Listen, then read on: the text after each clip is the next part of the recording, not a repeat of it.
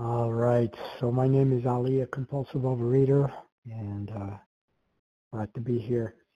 I'm never certain about telephone meetings. In terms, I seem to be speaking a lot of telephone meetings, but somewhere in the back of my mind, it feels like it's the same telephone meeting. So if you've heard me before, uh, my apologies. It seems like I've been speaking far too often at telephone meetings. But anyway, I'm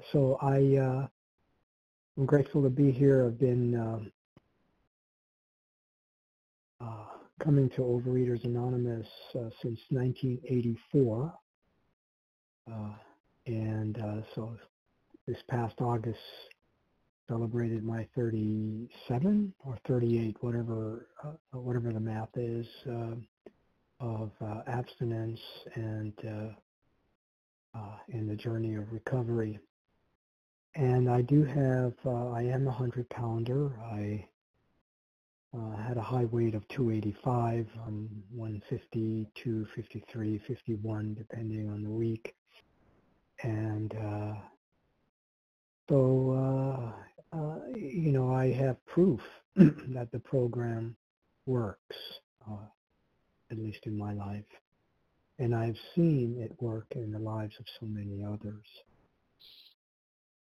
I think what I'd like to touch on today is it seems like there's someone who's unmuted. There's some slight noise, just FYI. So I think what I'd like to talk about today is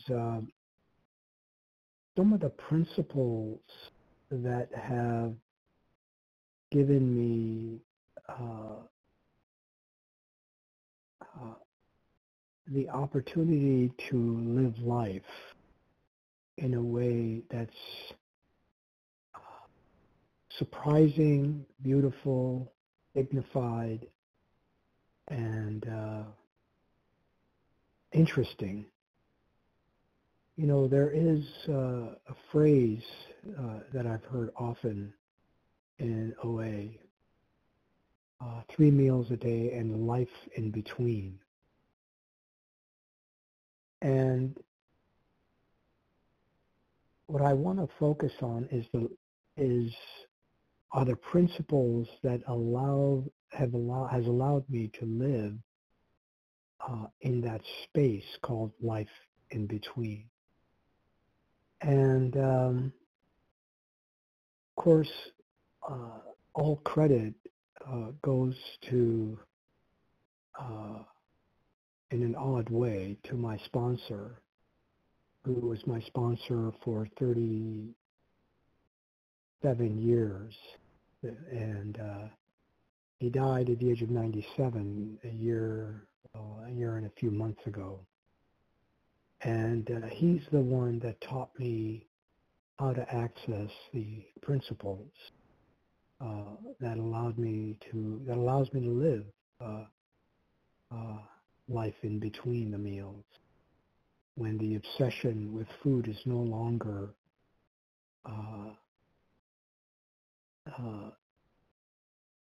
the prime obsession of my life. And so what are some of those principles? Of course, they all emanate from steps 2 and 11. Step 2, where I become acquainted with the idea of a higher power. And Bill W., in one of his writings, I believe it was as Bill Ceta, talks about experimenting with step 2, experimenting with God, becoming acquainted with God's power and its reach and its depth and its qualities. And this 11th step, meditation, as the pathway to receiving insights to living life on life's terms. And this journey of the second and 11th step kind of, for me, moved from faith, having some developing faith, not having faith, but developing faith, which in time led to trust, which in time led to confidence. So somewhere along the line, the journey of the second and 11th step is to develop confidence in this power that we have to become acquainted with in the second step if we are powerless over food. And of course, that's that first step is a long journey, especially for 100-pounders. It's not a journey that's easily traversed, right? It takes years of pitiful and incomprehensible demoralization. And of course, it's necessary to have it. Pain is the touchstone. So some of these principles is that one of the first principles my sponsor taught me 38 years ago was as long as I keep pulling, my higher power will push. So this idea we learn of doing footwork, just showing up not because we are unafraid, but in spite of the fear, we show up for life. And for a compulsive reader of my type, showing up for life was not an obvious choice. I rarely showed up for life. I preferred sitting on the couch with shades pulled, TV on, and fantasizing about what I could be, but I never showed up for it. So showing up, oftentimes we hear in program, pray up, suit up, show up, right? Suit up, pray up, show up for life. And in showing up for life, one of the most important principles that I was taught is fear is the first thing God gives us when he wants us to do something important. It was a mind-blowing teaching. Fear is the first thing God gives us when he wants us to do something important. Now, often in program, we talk about fear, and of course the big book talks about it. Fear is the corroding thread, driven by 100 forms of fear. We step on the toes of our fellows and they retaliate. And so we are familiar with that type of fear, and it exists.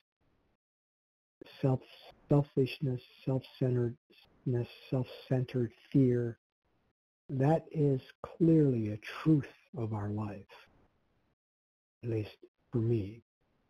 But there is another fear, and that fear has to be intuited because it's not spoken, written about directly in the big book, other than the seventh step, which by definition removes these defects of character that get in the way of our living useful and usable lives.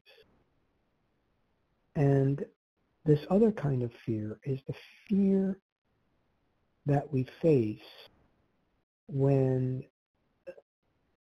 food is no longer our higher power, or at least we have taken step one. And we're trying to live life. And one of the things I've discovered is when I'm not owned by food, that there is an inner calling that wants to express itself. And for each it will be different. For me, it was I wanted to get more education, then I wanted to do this, then I wanted to have that experience, Then I wanted to hike the Camino de Santiago in northern Spain. I wanted to hike to the top of Half Dome. I wanted to hike the Inca Trail to Machu Picchu. I wanted to get a doctorate. But for each of us, as we go through our life abstinent, there is, without doubt, an inner calling, a spark, a soul cry that wants more out of life. It's important to want more out of life. What happens, and we don't have to work at it. It's not like I am going to punish myself getting more out of life. It happens naturally. It happens naturally because the universe wants to resonate with our inner calling. And in those moments, fear is the first thing our higher power gives us when he wants us to do this important work. And so we have to also, at least in my experience, become courageous consumers of God's fears. That tells us we have important work to do, but we have fears of, will I make it? Will I fail? What if I'm not good enough? Those kinds of questions that block the sunlights of the Spirit's intention for us. So I learned early on to distinguish the fear of, let's say, financial insecurity from the fear that says you're not good enough to get a doctorate, or what if you don't get accepted, or what if you fail. And he taught me that those are the fears that I need to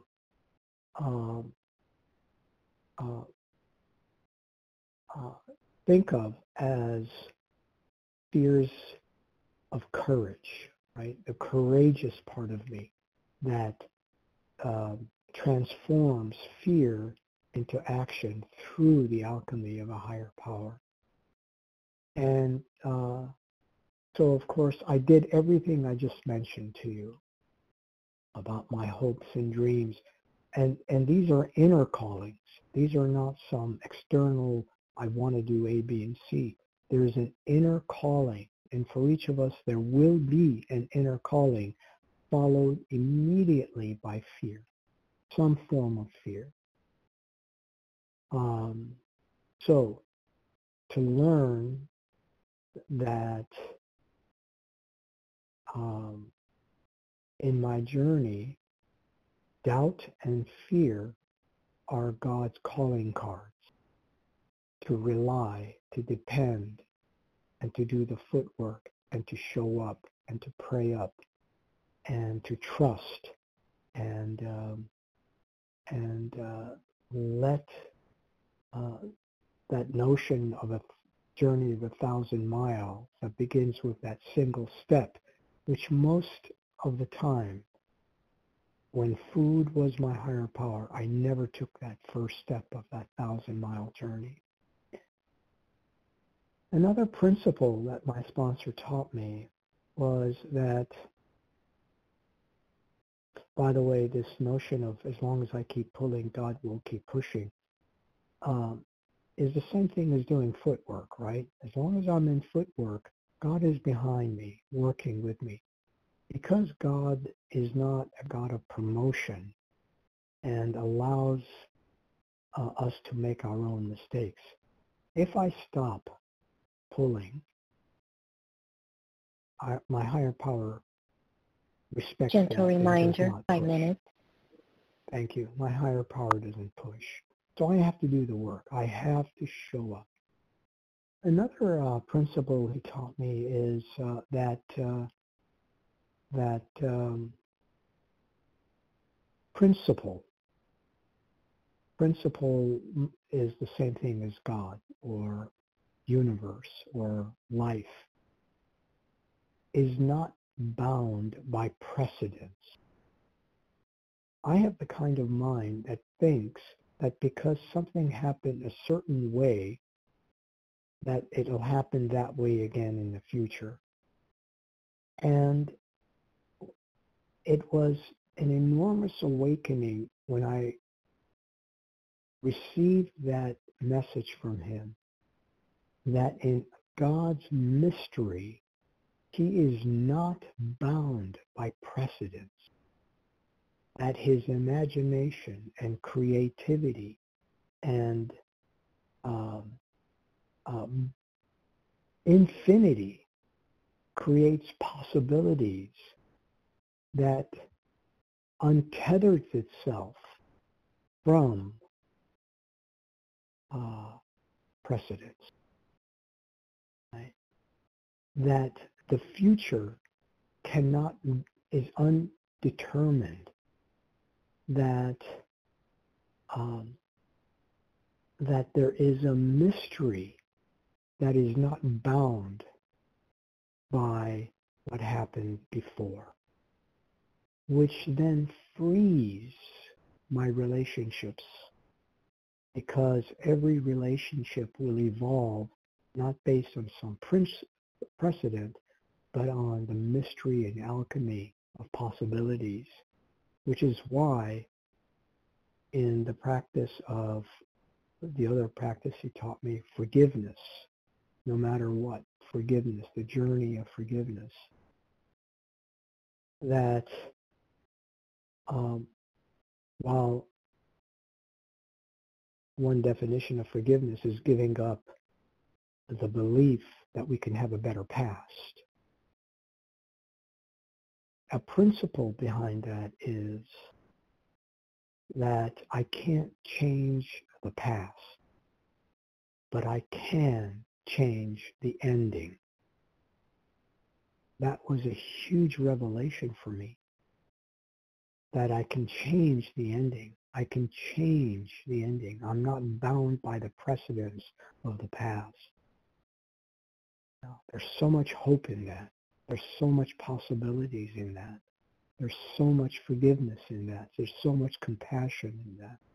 I can't change the past, but I can change the ending. All the relationships that can be mended, all the ways that I can become whole.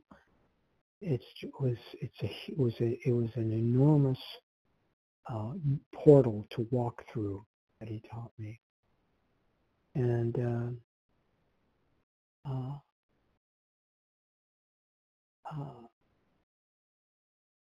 all of it happens through the mystery of the second step and the third step. Of course, the 11th step. Of course, the third step is the practice of the second and 11th step.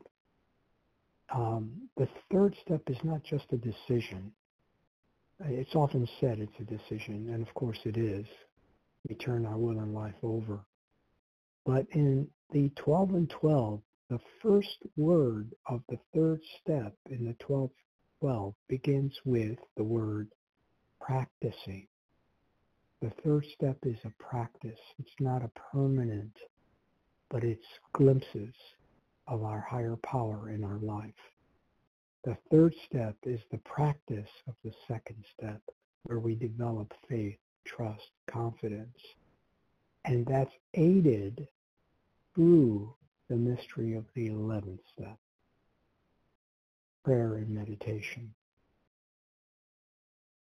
Thank you for the opportunity to share, and much gratitude. Thank you.